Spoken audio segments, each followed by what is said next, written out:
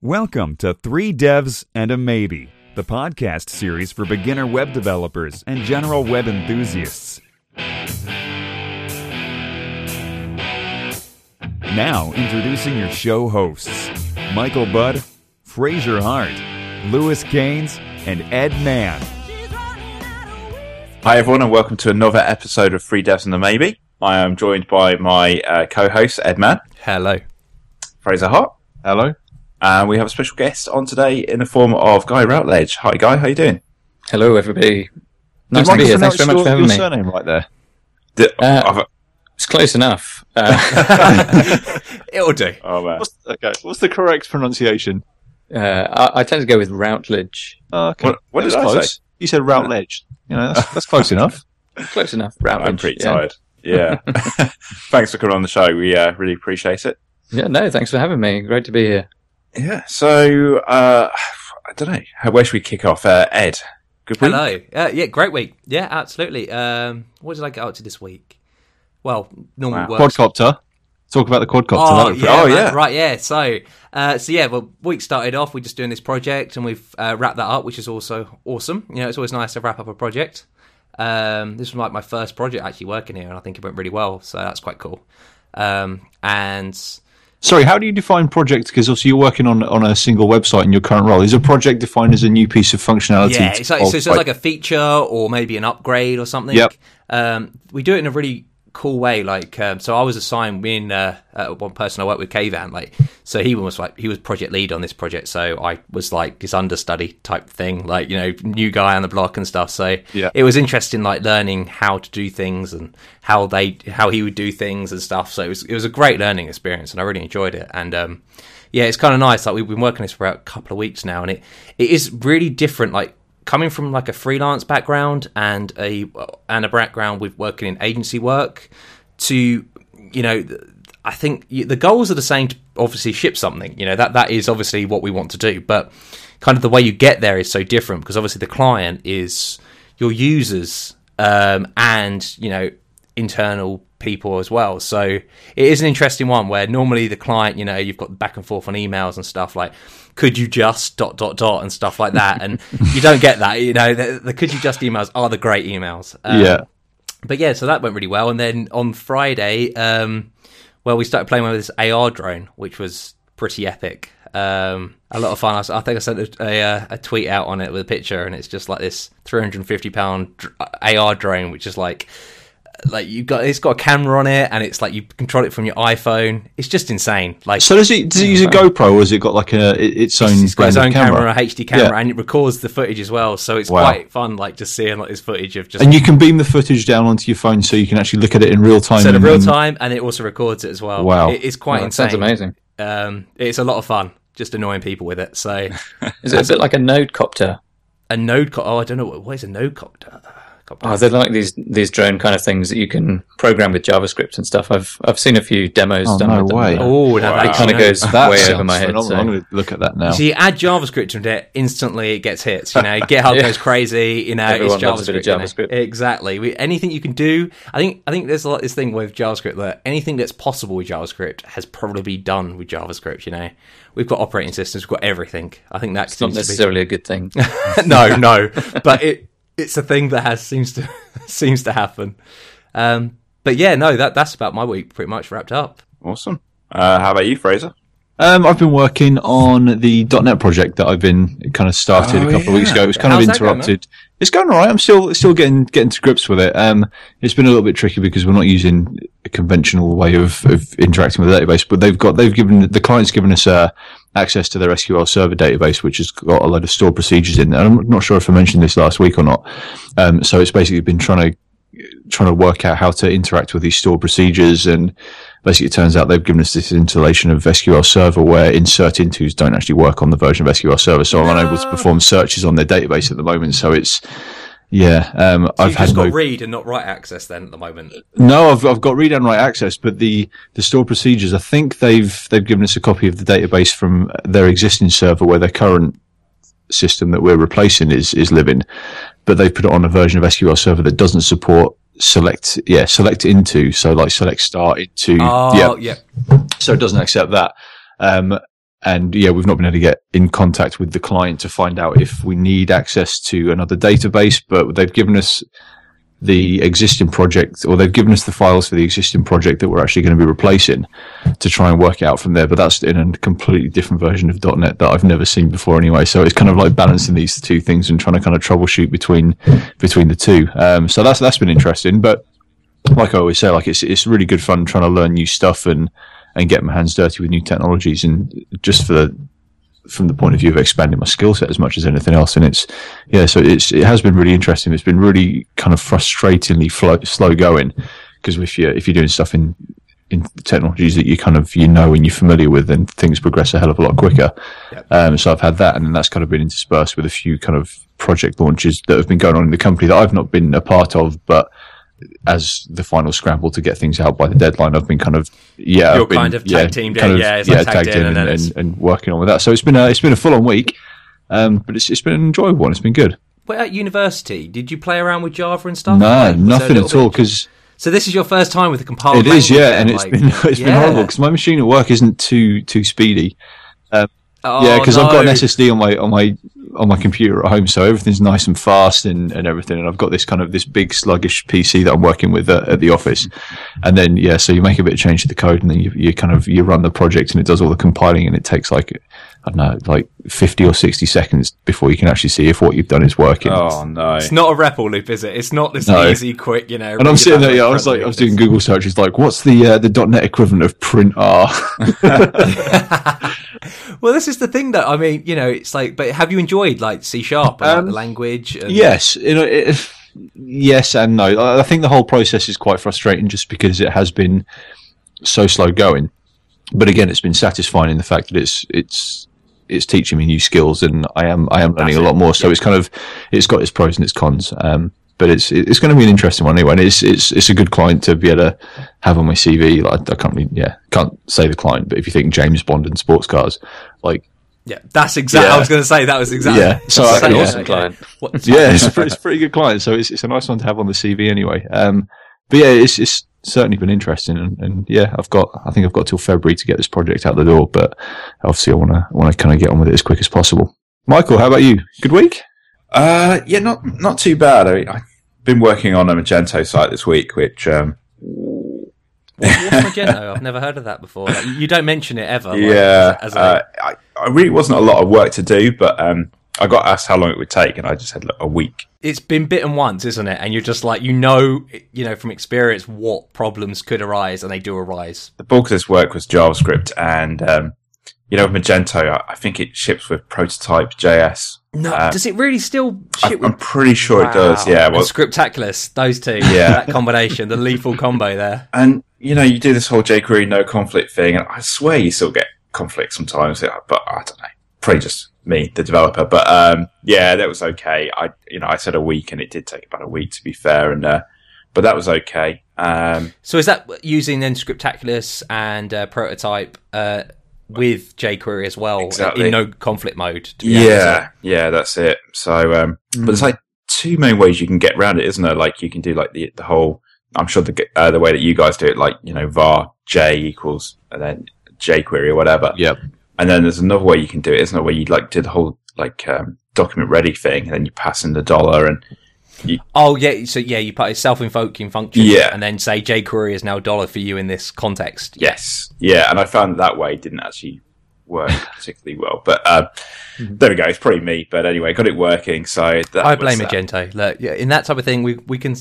Yeah, and then I installed a module because basically they just wanted like 2 extra fields adding on the checkout page, which you can't do with Magento, not easily. So I installed this free module. And like WordPress plugins, yeah? Yeah. Plugin. I got a plugin for that. Exactly. So I downloaded this this module thing that allowed you to add input fields, and then when I got into it, I realised it only let you add 1. And it was literally what? Yeah, and I just needed to add, yeah, exactly. So I then ended up doing a pretty nasty hack. Hope the client's not listening. Just hard coded in an extra input field, which was.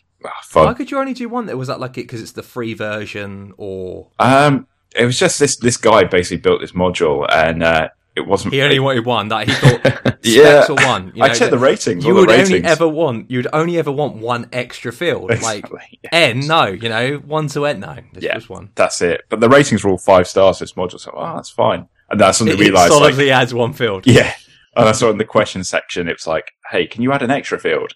Never got any No, you answers. can't do that. Yeah, exactly. So that was fun. And then No one's ever thought, can we add extra fields? It's always like, oh, I'm satisfied with the one. crazy stuff.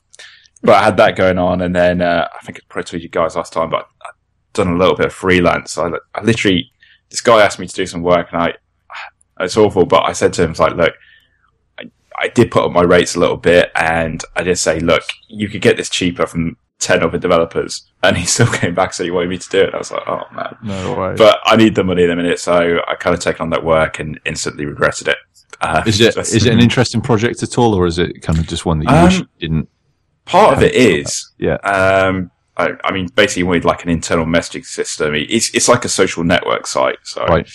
but I got that bit done. That New was all fun. Facebook. Yeah. It's Facebook. Now he wants He has heard of like Bebo and MySpace, yeah. Yeah. sorry, what?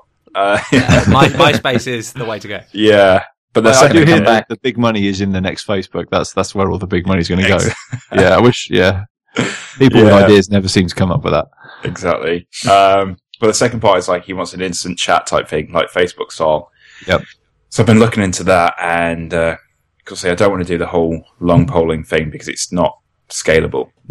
I mean, I don't know if this site will ever have huge amounts of traffic, but I've got to make something that's scalable. And so I've been looking at, ideally, I wanted to download some sort of open source project that I could just put in, but I can't really see too much. And so I started off playing with Node, and that looked good. But Yeah, because you were saying that was it you that followed the tutorial on Node how to get the yeah, it was chat really, working, really yeah. good. But I think my lack of experience meant that integrating it into my PHP app would have been a bit of a nightmare. So I then started looking at using WebSockets with PHP, and I used a PHP library called Ratchet, which was really cool. Again, just follow the tutorial, and it's amazing. You can just literally open up a couple of browsers and you start chatting away, and it starts popping up on both. And it's actually just listening rather than actually doing the whole long polling solution. So that's pretty good, and I'll be able to do it in that, but it's going to be time consuming. So if anyone's listening to this podcast and they do know of an open source project that I can use, please do let me know, because that would save me a lot of time. Yeah. But yeah, that's been my week, really. Just how's Fathernham treating you anyway? Yeah, really good. He's still really good. He wakes up once a night, literally 2:00 in the morning every night. And that's it. Because you hear horror stories, don't you, of like people having kids, and then that's it. Like you get an hour's sleep at a time, and So I wouldn't like that. I didn't that's it. So I won't bang on any more about my week. So I guess Guy, would it be all right to introduce yourself a little bit, how you got into programming and what your kind of forte is, and sure. Yeah, absolutely. I mean, my area of expertise, as much as I hate that word, because I'm pretty much making it up as I go along every day. Yeah, but I definitely hang out on the front end of things. So hearing about stuff like .NET and C#, it's it's fascinating because it's a whole other world. But it's certainly stuff that I wouldn't say I understood any of it. Sure. Yeah. I hang out on the front end of things. I'm currently freelance, but used to work for an agency in house for a couple of years. But quite enjoying the variety of things at the moment. I've had lots of bitty projects recently, so a few days here, a week there, kind of stuff, which has been, good to keep the variety, but I'm really looking forward to getting something to sink my teeth into. Yeah. Very cool. But, when did I start? I guess, back in 97, I think, is what I've worked out, was when I made my first website, as part of like a school project. So it certainly wasn't beautiful. And was it a welcome to my homepage?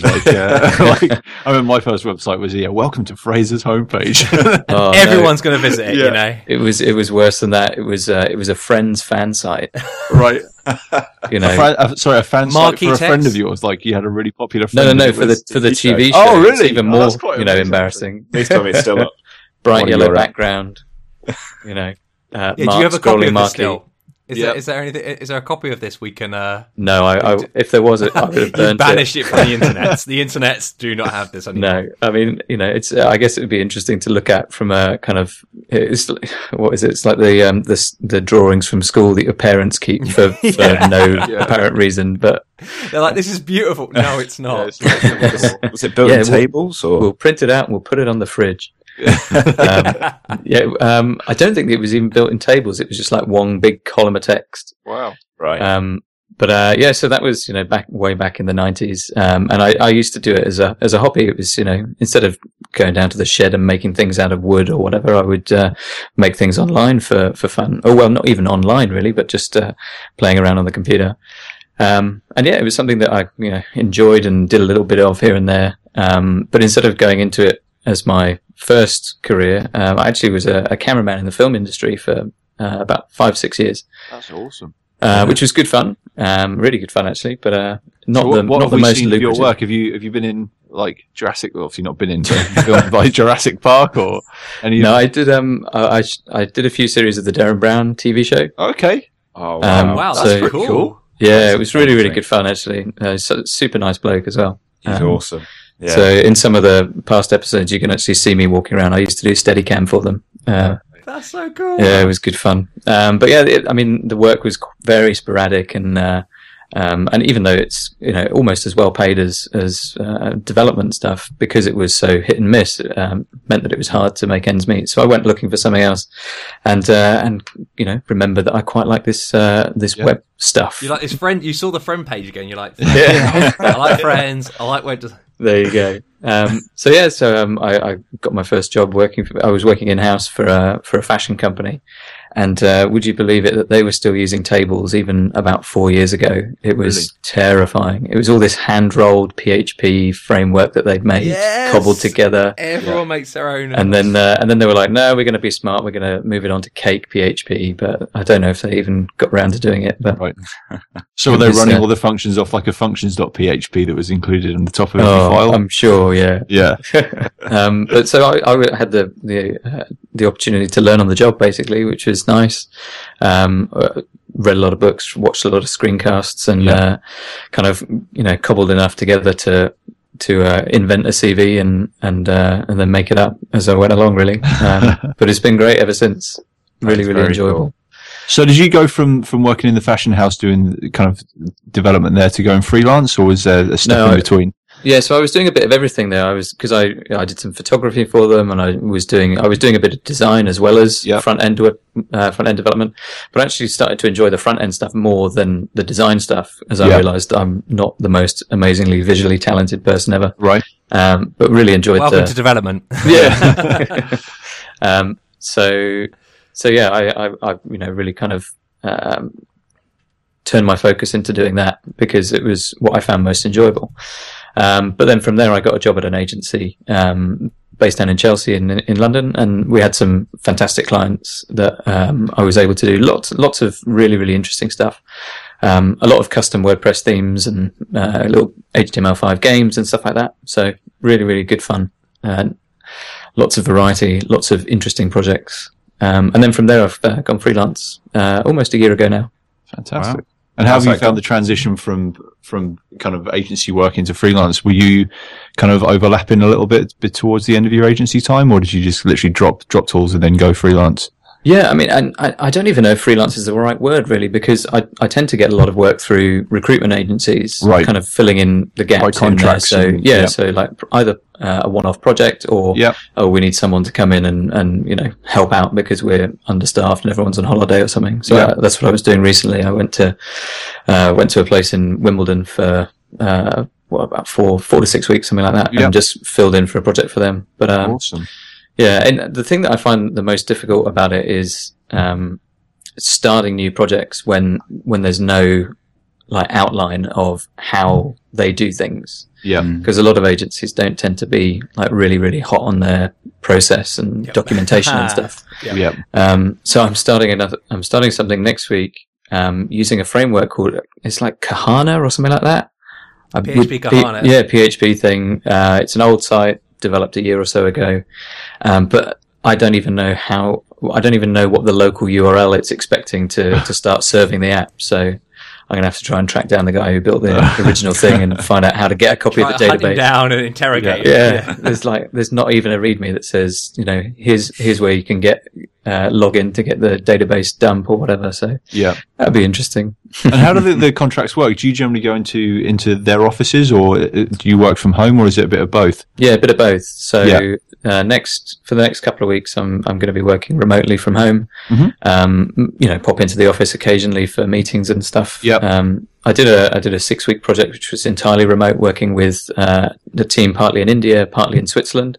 Yep. That was a nice experience to awesome. kind of take a completely different way of working, where everything was just done by Skype and managed through Basecamp and stuff. So and you end up learning a lot more about what works and what doesn't through working with lots of different companies and stuff. So that's good. Are you in a position where you can kind of think, oh, I don't want to do this, or I do want to do this, and pick and choose your work, or not really? Well, I've found that the market's really, really good at the moment. There's a lot of stuff out there. Yeah. So if stuff comes along and it's in a sector that I'm not particularly interested in, then I'll just pretty much ignore that. The stuff that I like to do is kind of in the food and lifestyle kind of area, which is what I did a lot of at the agency. But that's the kind of stuff that I like getting involved with in my spare time anyway. So it's nice to work on projects that you align with, rather than, constantly getting calls about working for like betting agencies and stuff like that, where they want to do, what is it? These online casino type things, and it's just not really my thing. Yeah. Oh, that's really cool. Well, I think we've got quite a few CSS questions, actually. Ed, do you want to fire off with some of yours? It's not going to be like a Q&A, is it? I feel on the spot.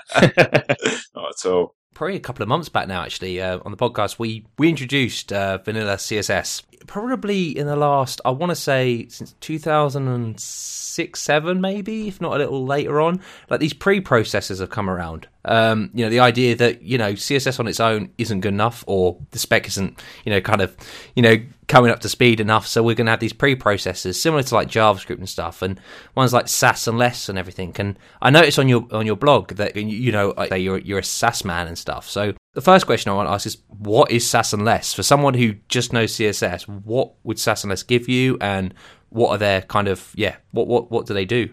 Yeah, sure. So Sass, Less, and there's another one called Stylus, which I've only used once, but they all kind of fall into this family of CSS preprocessors. And the idea is that you write a slightly different form of CSS.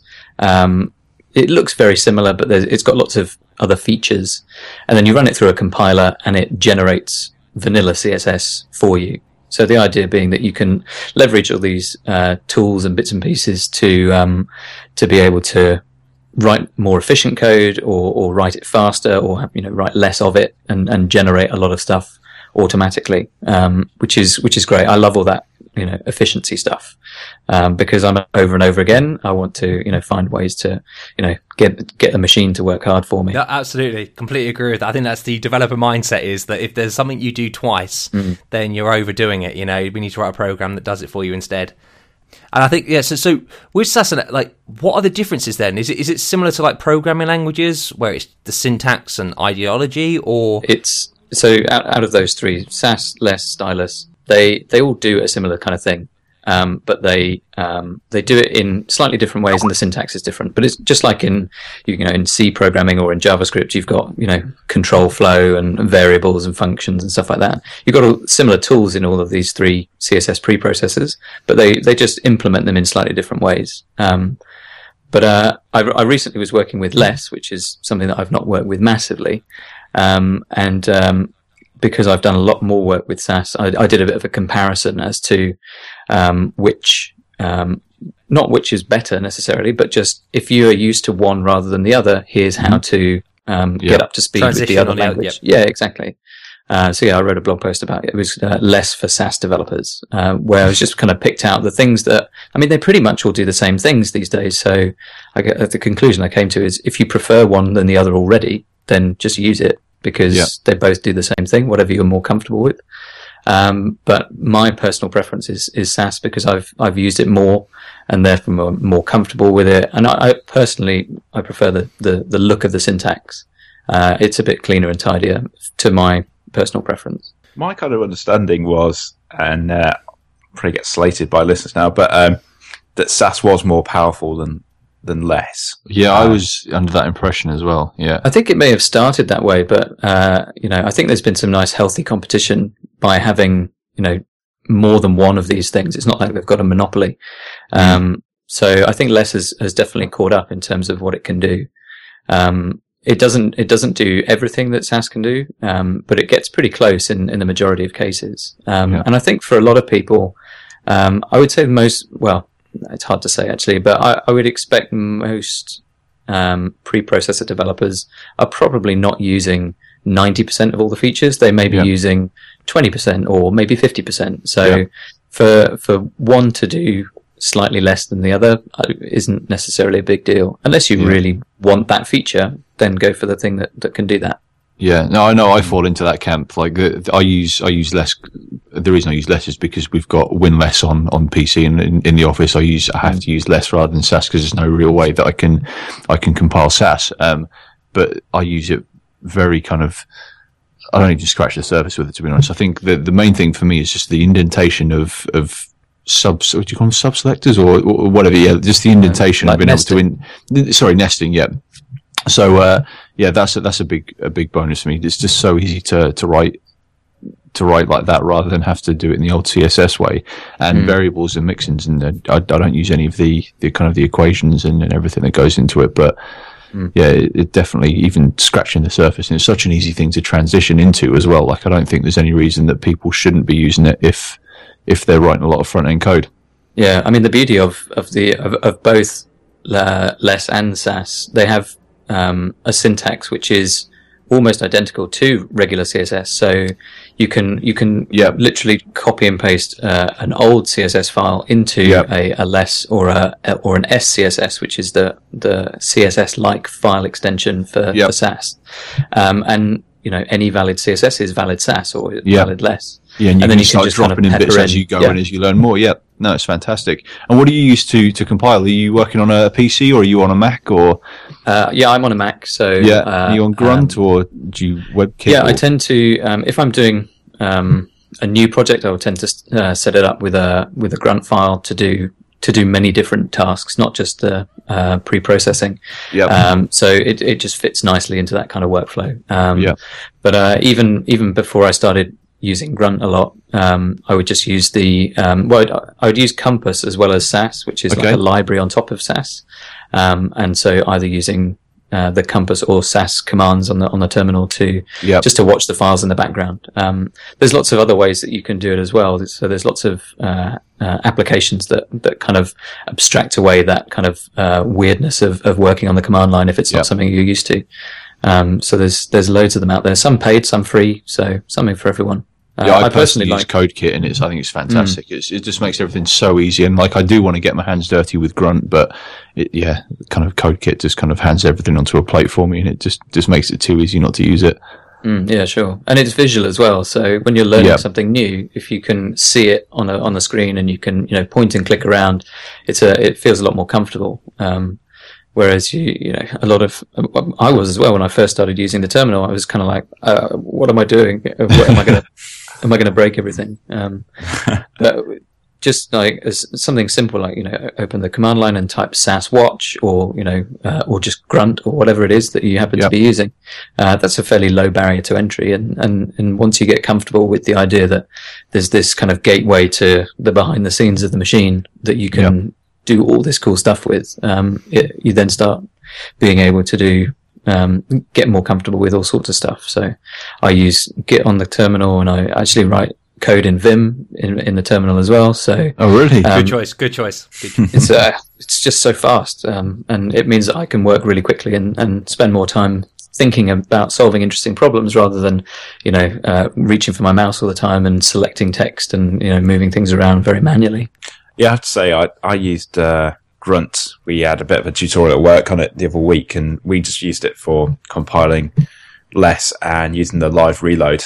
That's amazing as well, live reload. Yeah, you get that in CodeKit as well, right? You do, and it's such a time saver, Yeah, it's great. And I like to have a 2-monitor setup. So I have a big monitor with all the code on it. So I use lots of split windows and stuff to move everything around. And then just working in the code editor, saving constantly, and then I can just glance over to the other monitor and just always seeing the most up-to-date version, which is, it's great. It's a great workflow. It really is the best. So you're not having to even like the process of like Command Tab and then Command R to refresh, and it absolutely saves a lot of time. Yeah. Have any of you guys used Gulp yet? It's kind of like a grunt substitute. I've heard lots of good things about it, but haven't got into it yet. That seems to be kind of the next step. Like they use node streams, and they're very much Unix style kind of thing, and it's very cool. I was going to mention that actually. Like Gulp seems to be the kind of next phase of what we want to do. Like I just got comfortable with grunt, and now there's a new thing. Well, this is the JavaScript world. Yeah. You know, we every week there's another. I mean, of course, just because there is something new doesn't mean you have to use it. But you kind of all the cool kids are talking about it, so you feel like you should at least check it out. You hear it on Hacker News or Reddit, and you're just like, well, no, I need to know this. I'm going to have to check that out. One of the things I was going to talk to you about, actually, Guy, was, like I said, I'd been doing this freelance work, and I hadn't done any front-end work in maybe a year and a half or something, and I realised what a bad front-end developer I've become in that time. But one of the things I was going to say to you is a responsive site that I've been working on, kind of inherited this code base, and I'm just tacking stuff on. But I just find, I know I bang on about this quite a lot, but the responsive thing, it really, for me personally, really does add on a lot of time. And I don't know if that's because I'm doing it the wrong way, or I was going to, I mean, what your tips are on CSS when you're doing responsive site, and in your experience, how much time you have to add on to a project for that, really. Yeah, sure. So it kind of depends on the situation. So I've done some projects where I've come on to an existing code base, not necessarily really legacy, but something that has been pre-made, and then they want to add in some responsive features. Depending on how well the whole thing was architected in the beginning, if there's like no grid system behind the layout, then it can be very, very difficult and very fragile to take something like that and pick it apart and kind of shoehorn in responsiveness. It's not impossible, but it does take a lot more time, because you have to dissect the code base and make sure that things aren't kind of like conflicting with each other. So my favorite kind of responsive projects are the ones that I get to start from scratch, because then you can put all of that kind of thought in at the beginning and make sure you're going to be building off a really strong, sturdy platform. So I mean, there's great tools out there, things like Foundation or Bootstrap, which I'm not a huge fan of, but it does good work. And there's many others as well. But having a plan when you start off, in terms of being able to, set stuff up and solving the layout problem once and then using it in all the different places is probably the thing that has helped me the most to work towards doing responsive projects. And then if you build it right to begin with, the responsive stuff, you only have to write a very small amount of code to override a few bits and pieces at certain breakpoints. Just as soon as the content starts looking like it needs a bit of help, you can, shift things around a bit. So it doesn't tend to add masses of time. Out of, say, a 4-week build, maybe a week of it could be responsive stuff. But I do wonder, for me, it still feels like something that's really in its infancy, and I wonder if even 5 years from now, we'll all look back and think, why did we do it that way? And but I don't know, like you say, I mean, Bootstrap seems to be, certainly at my workplace, the system. What is Bootstrap? I've never heard of this Bootstrap before. No one ever mentions Bootstrap. Ever. I have to say, I've never actually used it, but because everybody does use it, and they just kind of say, they kind of just put it on as like, this will fix all my problems. It's the de facto, isn't it? Yeah, and it just kind of annoys me, because this, I mean, as much as you can go quite deep with all of this front end stuff, it's not.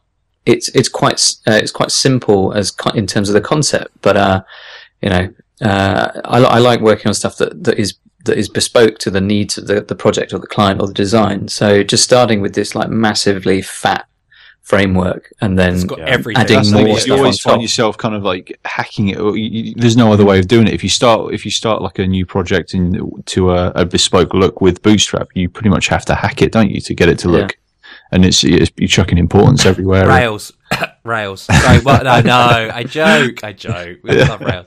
It's the same. I think front end and back end now, like the same thing, where a framework kind of is this massive, like, thing that we all just chuck in. Yeah, it just we load it in, assuming that we need it all, where we don't really need everything.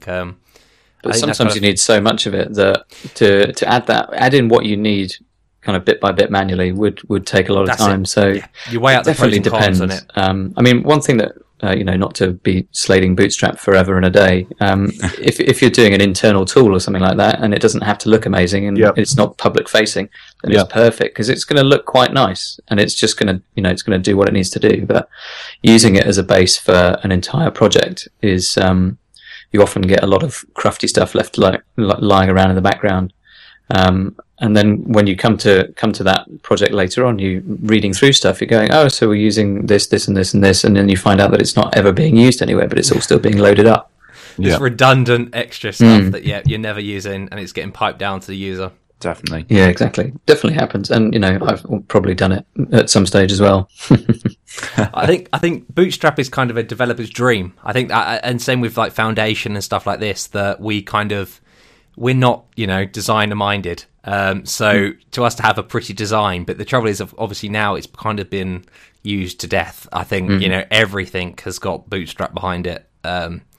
So it kind of gets a bit like, it's another Bootstrap site. It's almost as bad as just having plain vanilla HTML, CS, kind of thing. So yeah. The other thing I was going to ask you actually was, from what you were saying, obviously from time to time you probably have to work on other people's code and amend it, etc. What are your pet hates when it comes to CSS in terms of syntax or anything really? Oh, how long have we got? It's tough because I'm sure that when people read my code, if it's not the same way that they're used to working, then they'll look at it and go, "Why the hell did you do it this way?" Yeah. And so it's something that I often do look at something and just kind of almost scoff and go, this guy didn't know what he was talking about. Yeah, that's it. It's like, who made this code? And then you realise you do a git blame. You're like, actually, it was me. Oh, it was me. Yeah, that's happened before as well. And I've been known to take a screenshot of something and maybe tweet about it, perhaps. But pet hates, and certainly just bring it back to the pre-processing and stuff. Seeing lots of really deep nesting is definitely one of my pet hates. It looks kind of readable on the screen when you see it all kind of indented with the Sass or whatever. But if you think about what is actually going to be compiled and generated from that, if you've got more than 2 or 3 parts to your CSS selector, then it means that code isn't very portable to anywhere else in the site, but it also means that if you wanted to override something that was similar, then you have to use the same or more number of parts of that selector. So it can get very, very painful if you're working with a code base like that. Especially if you just want to come in and do a few little tweaks, because designers and clients, they love to change things from the norm, the system that has been set up. If you want to override a couple of bits and pieces in a code base that's like really, really overly specific, then it can get pretty painful. Oh, you just chuck them at the bottom of the CSS with loads of importance and stuff. Yeah, that's all you need to do. Yeah, it's a fix for everything. Like all the stuff that was like written when the site was actually written, and then all the new stuff, instead of going where it should do in the CSS folder, just chuck it at the bottom, just put import like exclamation mark important next to it, and you're there. Yeah, exactly. Well, sometimes it works, and sometimes it's about delivering something that in a timely manner.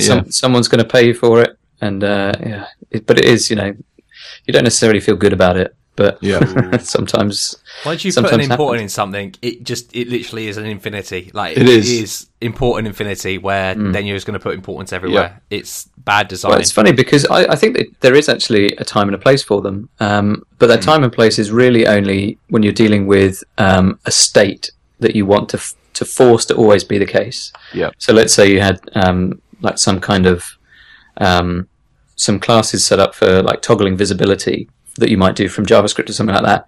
If you want to add a class that does something like display none to hide it or display block to make it visible, then you want to make sure that when you add that class, it's going to actually do it. So to do so I often have like a few utility classes in my SAS partials and like is hidden, is visible, display whatever important, just to make sure that they're going to happen when you use them.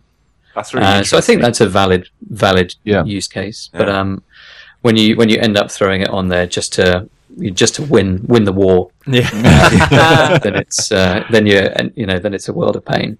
Yeah, and you're in a bad situation as well when you're doing inline styles with important on them as well, because you can't overwrite them with the Usually it's because someone's either not had the time to look or hasn't really grasped the specificity of what's going on. And it's one of the things that it can be very difficult to learn in terms of what all adds up to what when you've got these really complex selectors and stuff.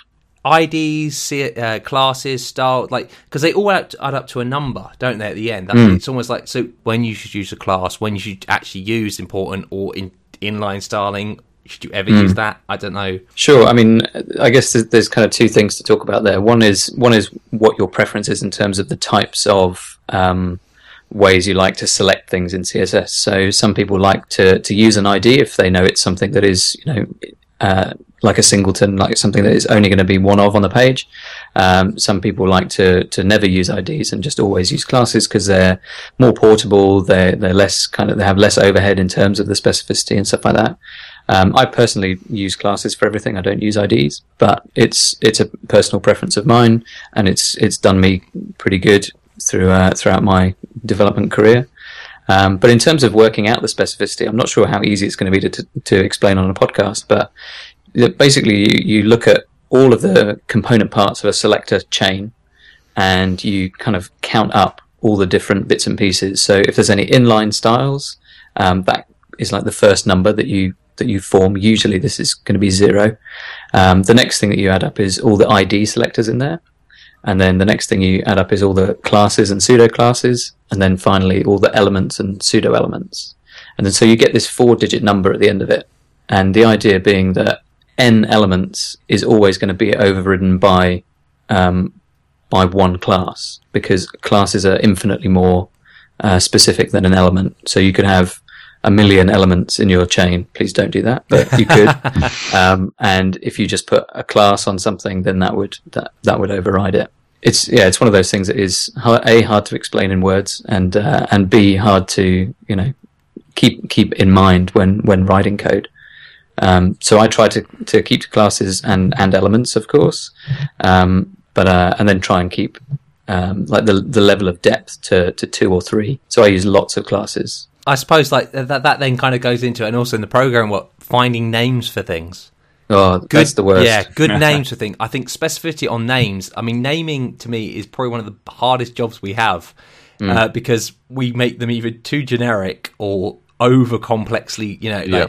It's working out for that job what that is, and in a couple of words, if that, we have to be able to specify the meaning, the intent of that class. I mean, now it's funny, like talking about CSS as now kind of a first-class citizen in programming, as a thing that is so complex now that we do need preprocessors and we need to compile it down. And it's the same, working out names is just insane, because what you'll then do is, I think the end result is you'll add a comment to it or something, saying like, this is what I mean. Yeah.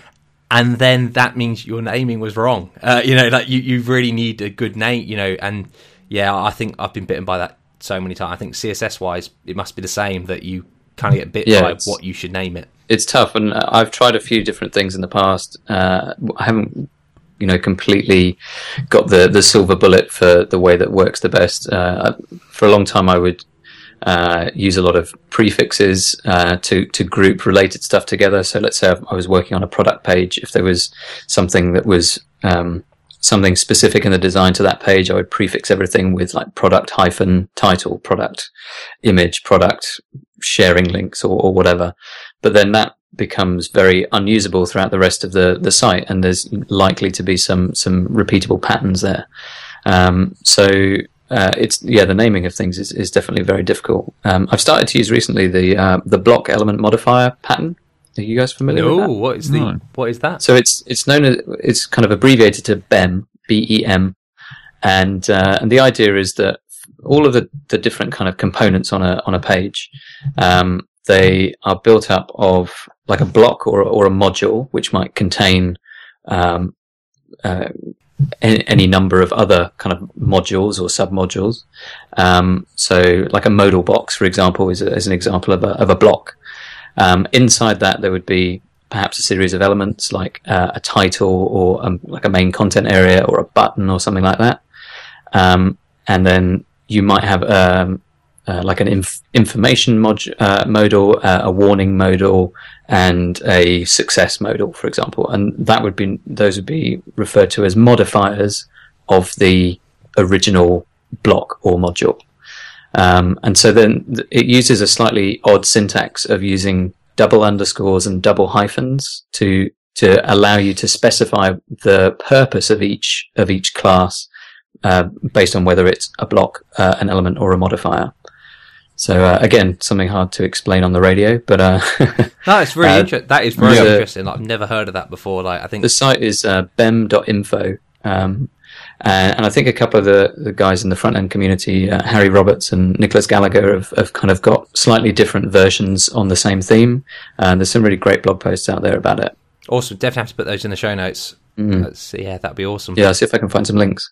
But it just gives you a bit of a system for naming things, so you can clarify the intent of what the thing does as well as the name it's got, and that is the most important thing. All of this code writing business, I mean, obviously we're writing code for the machine to be able to process and render in the case of front end, but equally interface with the database or create an instance of a class or whatever. So that's one of the purposes of writing the code, but the other purpose is to be able to communicate with everybody else in the team. And so you want to be as clear as possible and clarify the intent of what the developer who wrote that bit of code, what you were trying to do or why you wrote it that way. There was the context, of the problem you were trying to solve at that time. I think it's funny because I'm learning DDD at the moment, domain-driven design, and the idea is that you are, the problem is the forefront thing. You're trying to solve that problem. And another thing with Clean Coders, which is like a Uncle Bob type series, which is programming stuff, but all it is really is like, the idea is if you write a comment for something, you failed in the naming of something. You have failed, like, in the sense that a good name for you have to find a name for something, and it should be when you're reading the code itself or the syntax or the markup or something, there should be understanding from that. You shouldn't have to add in an extra layer of commenting or something like that to be able to tell you what's going on. I mean, sometimes comments have a place, but I've also heard this thing recently that comments are a code smell. Absolutely, yep. But because they're overused, I think that's possibly. Well, it's weird because they always used to be underused. You'd see reams and reams of code where no one had told anyone what was going on, and it wasn't self-documenting. So it was like, well, I've got to read this whole bloody thing now. Sometimes to explain why something was done, I think is maybe a good reason for putting a comment in, because sometimes you might, as one developer, you might look at it and go, why the hell have they done that? I could do this much more efficiently in like 2 lines rather than 20. But there may be like a legacy reason for it. There's a prerequisite of the problem. Yeah, it's like it wasn't that they were not as good as you. They had extra knowledge at that time that One of the things I was going to bring up, sounds like a bit of a silly question really, but obviously you referred to like when you made your first site in, what was it, 97, and I was probably about the same really, and I kind of did all the usual beginner things, like read a few books, and I think I created my first site with tables and stuff. But one of the appeals was that you could pick it up quite easily, and CSS, like a pretty easy learning curve. One of the things I was wondering is how you feel about it. Is it becoming a little bit more difficult, or is it just becoming larger? And is there a threat to people who are getting into the industry, especially people who aren't coming at it through like a university background or something like that, or a college background? Is it becoming a little bit more intimidating to those people? Yeah, that's a really interesting question, and I think it's kind of difficult because it depends on what it is that you need to do or want to do. Yeah. So I mean, there's so much stuff in CSS now. There's been a huge kind of push to add new things over the recent years, and some of it I've never even used before, and mostly the reason for that is because it's not ready for client work, as in the browser support isn't deep enough for me to go and use Flexbox on a site that needs to be supported by my client in IE8, or using the new grid layout module, which looks really, really interesting. We can finally get away from floats, but we can't yet because they're the only way to do layout in old browsers. So yeah, if you felt that you had to learn everything in order to go and get a job now, then I would say yes, that's absolutely overwhelming, and would take a really long time if you were trying to teach yourself just by reading books and blog posts and listening to podcasts and stuff like that. But in terms of the barrier to entry for just being able to do something that looks modern and works well is still pretty low. I actually teach front-end development for a company called General Assembly. So we do like a part-time 10-week course, and we intro basic HTML in terms of the structuring the content of the document, and then basic CSS, like changing the colors and the fonts and the making things, some very, very basic layout stuff. And within a matter of hours, over a few sessions, the students are able to put this new knowledge into practice and go and make some stuff of their own. So I think very early on they go and make like a CV website for themselves, which is a useful thing to have anyway, as well as really good way to put into practice some of the stuff they're learning. Definitely. I mean, I guess it's just hard to say to someone who's just literally just playing around on Google, having a look at trying to learn some stuff, and for them to know, what, they probably don't need to know about transitions or animations right now, to make that CV site. But I guess you could say the same about any other language. I mean, you could say the same things about PHP, I guess, now. So I guess it's a tricky one, but I certainly agree with you. I still think the barrier to entry is quite low. Yeah, because the more that you start playing around with different things, then you can just kind of bundle on all that extra stuff. Yeah, you don't have to be able to do it all from day one. I mean, certainly, I took a job somewhere and didn't know anything about like the server side of stuff at all. Yeah, but learned what I needed to as I went along. So yeah. And I think that's the thing. It can be scary if you've never read or written code before. Then looking at an existing project or kind of looking at a blank screen and going, how the hell do I start? Can be intimidating. But there's so many awesome resources out there to help you out that it's definitely becoming something that a lot of people are interested in doing, which is cool. I think perhaps the people who do well in this industry are the ones who aren't scared of the stuff they don't know, because there's so much stuff that even people who've been doing it for years don't know, but it's the ability to find those resources. Work it out, yeah, exactly. Yeah, definitely. I mean, you guys have mentioned a couple of things on this call already that I hadn't heard of, and likewise, I think I mentioned a couple of things as well. So you can't know everything because it's a massive field.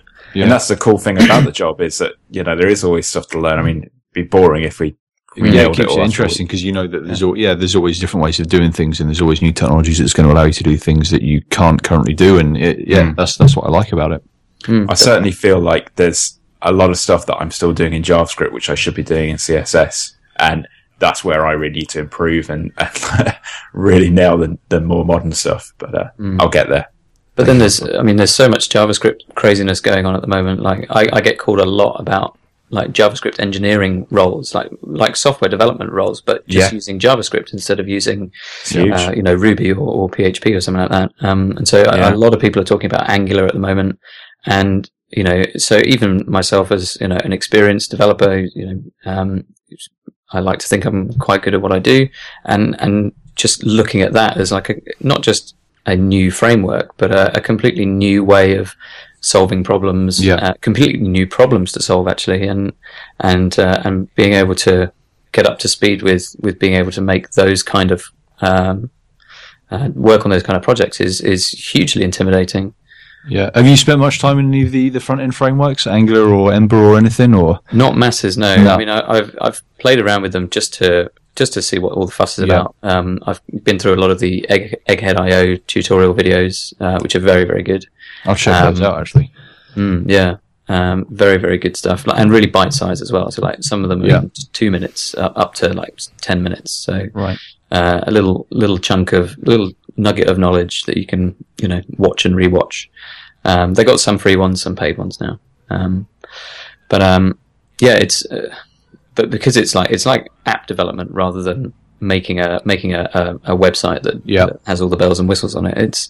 There's a lot of different things to think about in this modern age when everyone used to just want like a WordPress theme, and now everyone wants an app, and it's like, geez, what's going to be the next level?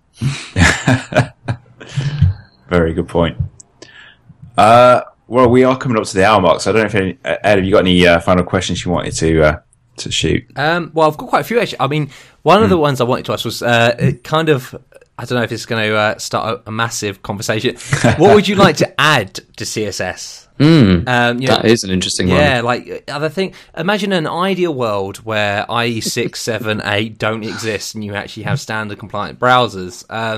What would you like added? I know you mentioned like grid systems and stuff. Like that's quite interesting. I've never heard of CSS having grid systems inbuilt. So what things? Yeah, well, that's actually in some browsers now. So it's the grid layout spec.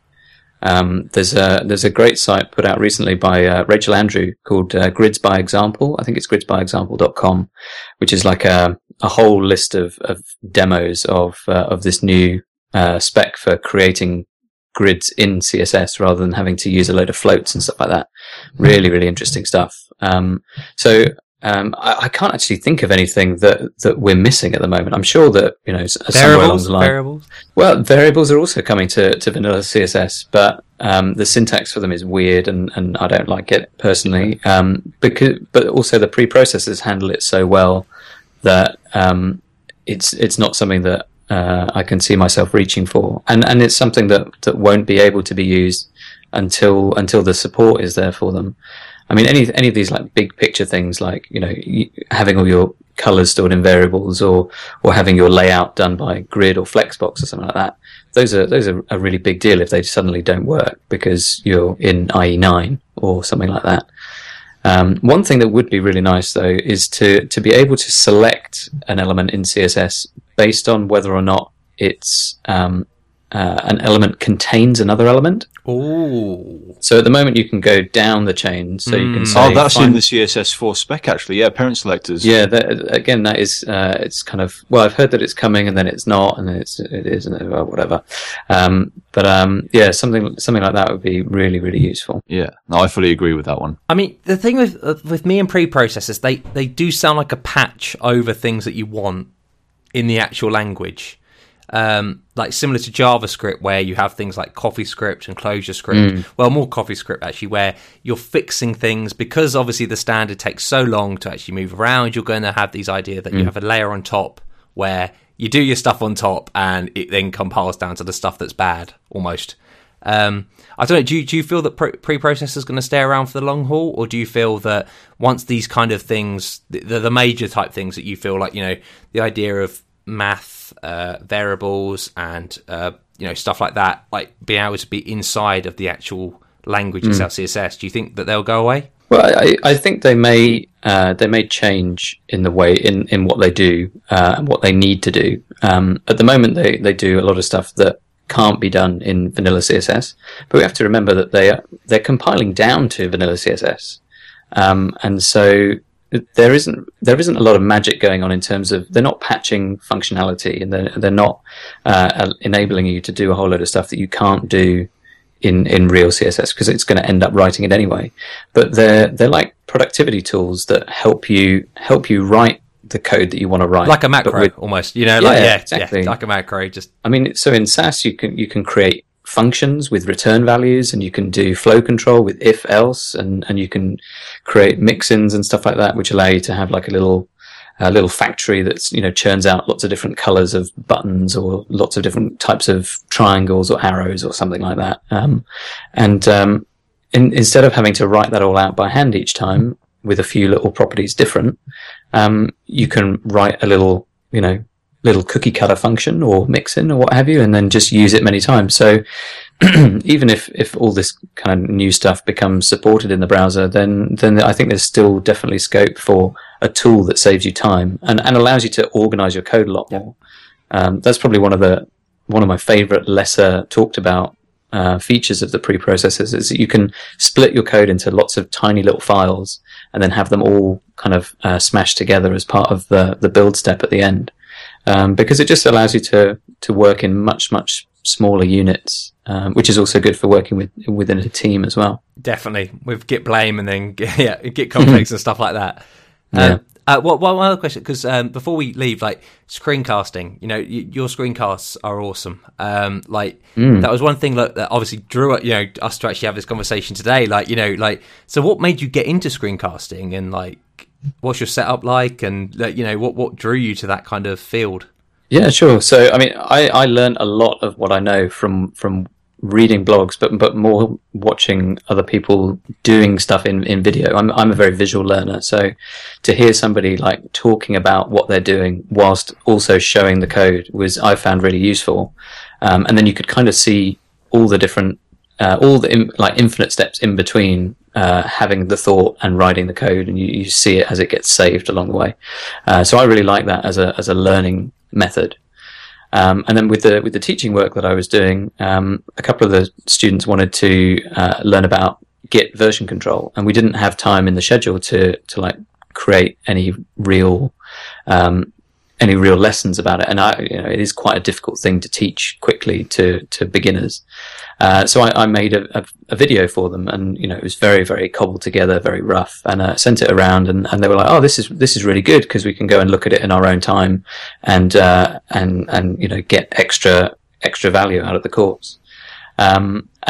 Because of my love of using them as a learning tool, and because of being able to make them for the students, that was kind of what prompted me to try my hand at putting a series together. So it's the first season is almost over. Actually, we've got maybe 2 months left to go, about 8 weeks of content to be released. But yeah, I've been working on this CSS video series called A to Z CSS. It's at atozcss.com, and it's for each letter of the alphabet, one topic, one 5-ish minute video that kind of does a little deep dive into either a property or a value or a concept or something like that. So it's been great fun, actually, and it's opened a lot of doors to being able to talk to you guys and stuff, so that's always nice. So what's next then for you? Have you planned the next season? I have a couple of ideas, but not anything set in stone yet. Certainly one thing that I've learned from doing, I've now made about 20 of the 26 videos, and it's very time consuming. Yes. I actually documented my process when I was doing one of them, and it turned out that it was about 6 hours of work to make a 6-minute screencast. So I put together a behind the scenes video, so it's 2,500% speed of me going through the whole thing. So that was a bit of an eye-opener to myself, even when I realized how much work I'm putting into it. So I might try and do something that is less video heavy for the next series, but I'm hoping to do more videos as well. But I'm also writing an ebook at the moment as well, so I'm going to try and publish that as a next step. Is that like a lean pub type publication, or? No, at the moment I am. I maybe should look into these things like Gitbook and Lean Pub and stuff like that. But I was just gonna, put a PDF out there and stick it on the site. Maybe bundle in some extra videos, or maybe an audio version or something as well. I'm not sure yet. But just so there's something for everyone. Very cool. Well, we have gone over the hour mark, so I guess we should wrap up. But I was just looking at that Rachel Andrew, her website looks very cool as well. Some very good resources on there, and I found that link to what you were talking about with CSS Grid, so we'll put that in the show notes as well. Yeah. So Fraser, do you have anything left you wanted to ask? Or no, not at all. The big question for me was just wondering if you had any kind of ideas of anything that would be kind of nice to have in CSS4. But you covered that with the parent selector thing, which is good. Awesome. Well, I think all that's left to say then is a massive thank you for coming on the show. Absolutely, thank you for reaching out to us, and it's been great having you on. Thank you for having me. It's been great. Definitely should do this again if you're up for it. We would be more than happy. Yeah, sure. And where are you based? Are you up in London or? Yeah, I'm in Southwest London. Yeah, cool. Yeah, because we keep talking about going out and having a bit of a booze up anyway. So if that comes to fruition, we'll give you a shout. And sounds fantastic. Yeah, it'd be good to grab a couple of beers. Awesome. Definitely. Cool. And shamelessly, I'm going to ask again, if anyone is listening and they do know of an open source chat app, send it to tweet me about it or just email michaelbudd6@gmail.com. Just so, because I know what's going to happen. I'm going to spend 2 weeks developing this app and then find out there's something that does it for me. So, go on and get loads of abuse from my co-hosts. Cool. Well, thanks for listening, guys. We'll be back next week. Speak to you soon. See you later, guys. Cheers, guys. Bye. Bye. See you. Bye. You've been listening to 3 Devs and a Maybe. You can contact us at contact@3devsandamaybe.com or follow us on Twitter at 3 Devs and a Maybe.